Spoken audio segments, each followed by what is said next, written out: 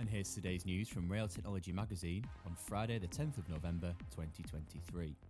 As the dust settles on HS2 and the decisions that have led to its cancellation from the Midlands to the northwest, attention has turned back to rail investment in the region and how the potential that it undoubtedly has can be unleashed. Speaking at yesterday's Trans-City Rail North event, Transport for the North Chief Executive Martin Tugwell believes that the region needs to wake up to TRU's potential. The North is growing, with rail at the forefront of that growth. Stopping and taking breath during this period of rapid growth could allow the region to offer full value to what is the most important part of the region's growth, the passenger. At the Trans-City Rail North event yesterday, a panel of experts from across the North Rail network discussed how that is happening in the region, including the development of Manchester's B network. Passengers are set to benefit from a new and improved station at Gatwick Airport, Network Rail has announced.